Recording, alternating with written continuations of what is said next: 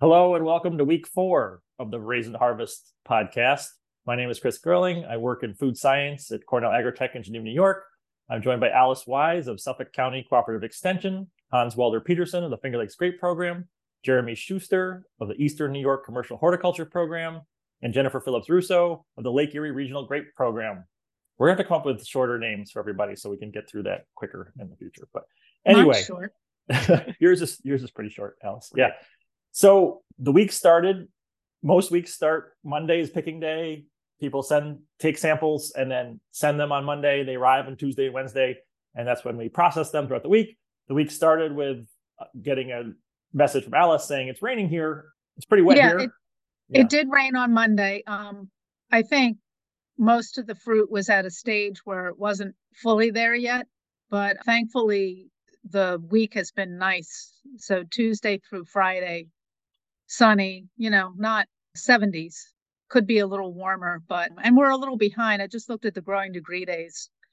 As of last Monday, we were at 2999 in Riverhead versus 3100 last year. So, it's a little cooler this fall, I think. I don't know if you guys agree with that. But, it's forecast to be a little rainy this weekend here. So a lot of people are pulling in white fruit. So there's everything from Sauvignon Blanc to Chardonnay and maybe even some other stuff, Pinot Gris. It's all, a lot of it is coming in this week. Some of it's going to have to live through the weekend. We can't bring everything in at once, but vineyards that are in good shape going into rough weather generally come out of it okay. And it may require a little sorting next week of fruit. One of the things I wrote about in my Veraison to Harvest newsletter is that here at the research lab, we have a vineyard and we have several different types. It's a VSP vinifera block, VSP trained, and we have several types of side netting. And the finer mesh side netting is doing well. The slightly wider mesh side nettings, the yellow jackets are penetrating at will. And they're just, some of the fruits just getting hammered by yellow jackets here. And I see variable situations in the industry. I see some blocks that are having problems and others that aren't. But, at least for the vineyard here in the future, I think we need to invest in that ultra fine mesh side netting. It's more expensive, but, the rows that have that net have no yellow jacket damage and hence very little sour rot. I think this year, at least on my site, sour rot and yellow jackets and bird pecks are highly correlated. It's been quite a yellow jacket year. They seem to be everywhere this year, and they are laughing at most of the usual precautions. I know most everybody, like just at their houses, is saying, well, we used to spray them and spraying doesn't work anymore. So now we have to bring in exterminators or whatever. They just seem super aggressive this year. I don't know.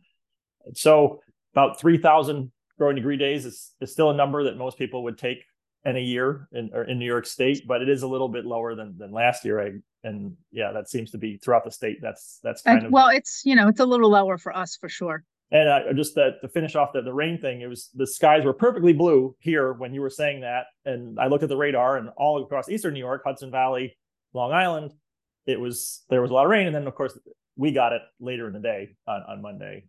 But besides that, as you say, it's been a nice sunny, warm days. Maybe they could be a little warmer, but they've been pretty warm with the cool nights. So that's been good. Yeah. Jeremy, yeah, how do you, and I'm going to sign off because I'm going to go pick. All right. It's that time of year. So okay. Thank you. All right. We'll talk to you Bye-bye. soon. All right. Bye. Jeremy, how did Monday look for you? And then how does this weekend look for you? And what are people doing about it? Well, Monday was very wet. And when I was out there collecting the samples for this week's Veraison Harvest, I come to the conclusion I've had more use for a rain jacket here in New York than I did in Oregon. And it only rains once in Oregon, and it just lasts from November to May. Looking forward, we are also forecasted here in the Hudson Valley to receive some significant rainfall. So a lot of growers are pulling in their fruit, being it Chardonnay, potentially even some Riesling. And the fruit that they're not pulling in, they're just crossing their fingers and hoping that it doesn't get rot developing before they can get to it. echoing Alice, yellow jackets are pretty widespread in the valley, in the Hudson Valley in particular, and also birds. So I've started seeing starlings starting to group up in those big groups and flying around. I've received isolated reports of significant bird damage. One vineyard had 50% loss. The way I see it is the Hudson Valley is a flight corridor, so it's a interstate for birds, and the vineyards are a fast food joint right off the motorway. So this week I look to see a lot of fruit coming in. Hopefully disease isn't a big problem for a lot of growers. And the bricks aren't necessarily there, but your TAs down there where you can manage it. I mean, sugar is cheap. I would recommend bringing it in if logistics allow. Yeah, well, we'll see what people bring in, what they hold, and how it lasts through the weekend. Hans, how do things look in the Finger Lakes?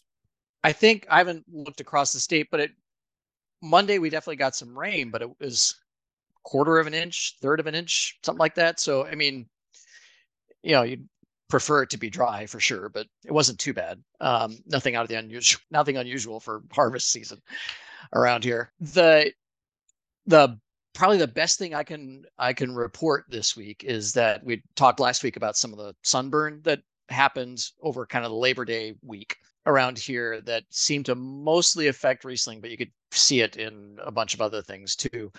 Visiting some vineyards yesterday that had some of this sunburn, a lot of that fruit is just drying up. It's turning into raisins and then just turning into hard pecks that really are hard, just berries that really shouldn't amount to anything. And even the ones that weren't completely dried up, that were still kind of raisiny or whatever, I tasted a few of them and they taste just like more concentrated grapes. So they're not becoming a disease problem for the most part, which is great. I think that was the fear, is that that the skins would crack and all sorts of, bugs like sour rot and botrytis and things like that would get established in there. But for the most part, that doesn't seem to be happening. So apart from it not happening in the first place, this is probably the best solution or the best outcome for that. So that's been really good. And otherwise, just like Alice and Jeremy were saying, the weather has been virtually ideal the past several days. This weekend, it's looking a little iffy again for some rain coming back. So I know pretty much almost all of the Pinot Noir has been brought in. Pinot Gris is going to start coming in, I think. And we have so many different hybrids. They kind of just seem to be scattered throughout all of the seasons. So I know we picked our Cayuga White out of the Teaching Vineyard in Dresden this week. And we also picked the Regent, or Regent, however you pronounce it, which is a variety out of Germany or Switzerland. I can't remember which, or Austria, one of those. But it's a red variety that has some more disease resistance built into it.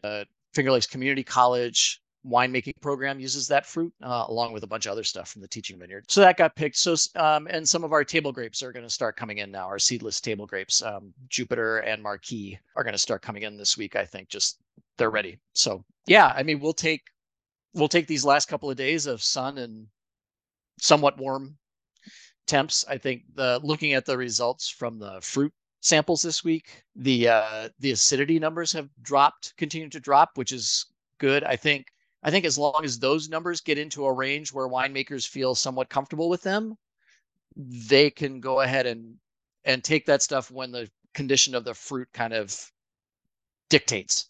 And so it's nice to see, you'd like to see bricks and flavors kind of move. They don't always move in conjunction, but often.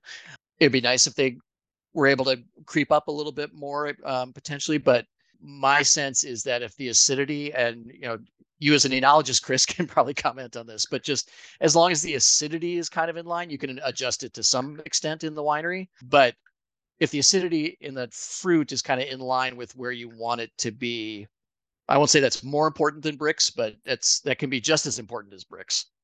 Yeah, there's definitely, depending on the grape and depending on the situation and depending on your philosophy, I've heard it said, sugar and acid, they do both come in bags. That's a term that some winemakers may use, and those are true. But the overall development of maturity of the fruit and how that relates to the overall aroma and flavor characteristics, some compounds we know do respond, and others are harder. We don't even know what they are, so it's hard to predict them. But yeah, all the things that we really want in the wines, like aromatic compounds and all these kinds of things, are harder to analyze in fruit samples because just the way the chemistry works and all that kind of stuff. So we use Brix as a bit of a surrogate, but it's definitely not a perfect surrogate by any means. Right.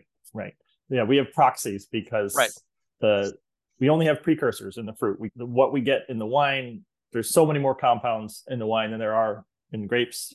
Part of that's the magic of fermentation and the transformation of the yeast.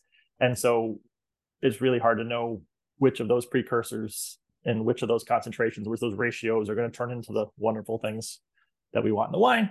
But it does seem like they travel mostly in concert with sugar accumulation, with Brix accumulation, and soluble solids accumulation, and acid degradation. All right, that was clear as mud. So yeah, it looks like early whites and even mid-range whites are probably coming off this week, if not because they're ready, but because maybe the weather looks like this would be a good time to grab them. The Rieslings of the world and the reds are probably still a ways off, seems like. Yeah, I think so. Go ahead, Jeremy. I was going to say in the Capital District and even Champlain Valley, they're starting to bring in some of their earlier reds, like Marquette is coming in now. I don't know if that's for still or sparkling production, but further south where we haven't seen much movement on reds yet. I would say Marquette is definitely probably one of the most harvested selections on the Raisin Harvest table. You'll see that most Marquettes are gone now. So that red does seem to come off earlier in the season in New York. So say Marquette is going, if not gone. Yeah, most of our Marquette samples, both of our Marquette samples, but pretty much all of the blocks out here have been picked already. So those really early ones. So yeah, I mean we're still, again, from a Brix and titratable acidity standpoint, we're behind last year. It looks like our pHs in the Finger Lakes at least are right about where they were at this point last year, but sugar and acid are still kind of behind in maturity as compared to last year. But yeah, last year was a warm year and more advanced than this year has been. So it's not surprising by any means. I wouldn't say that we're late historically. We're probably right about on average, quite frankly. Yeah, that's a good thing to remember, is that while we are behind last year was somewhat exceptional. And so we're still very much on the long-term curve. We're in pretty good shape. Okay, heading out to Lake Erie. How did things look out your way, Jen? Unfortunately, this week we're hearing a lot of sort of doom and gloom going on. Sugar accumulation is just not catching up the way that we anticipated. And well, that would follow a normal trajectory of a normal growing season. As of last week, we were about 300 growing degree days behind the same point last year. We've had a lot of cold and wet weather. Normally, we see a difference in sugar accumulation and crop load after veraison. Like right at veraison, they're around the same. But then, as you can imagine, if you have a higher crop load, you're going to accumulate your sugars more slowly than if you had a low crop load on those vines. And the first week, we sort of saw that. And the second week, the third week, we did not see that. We're hoping that we're going to see it separate again. So everything is a little bit wonky about it this year. People are getting slightly nervous.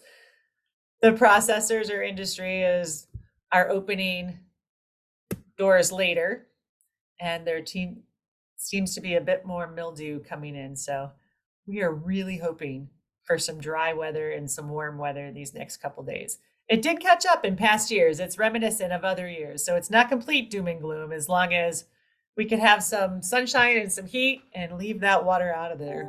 We will keep our fingers crossed. Yeah, it looks better, I think, in Western New York than in Eastern New York for the upcoming weekend.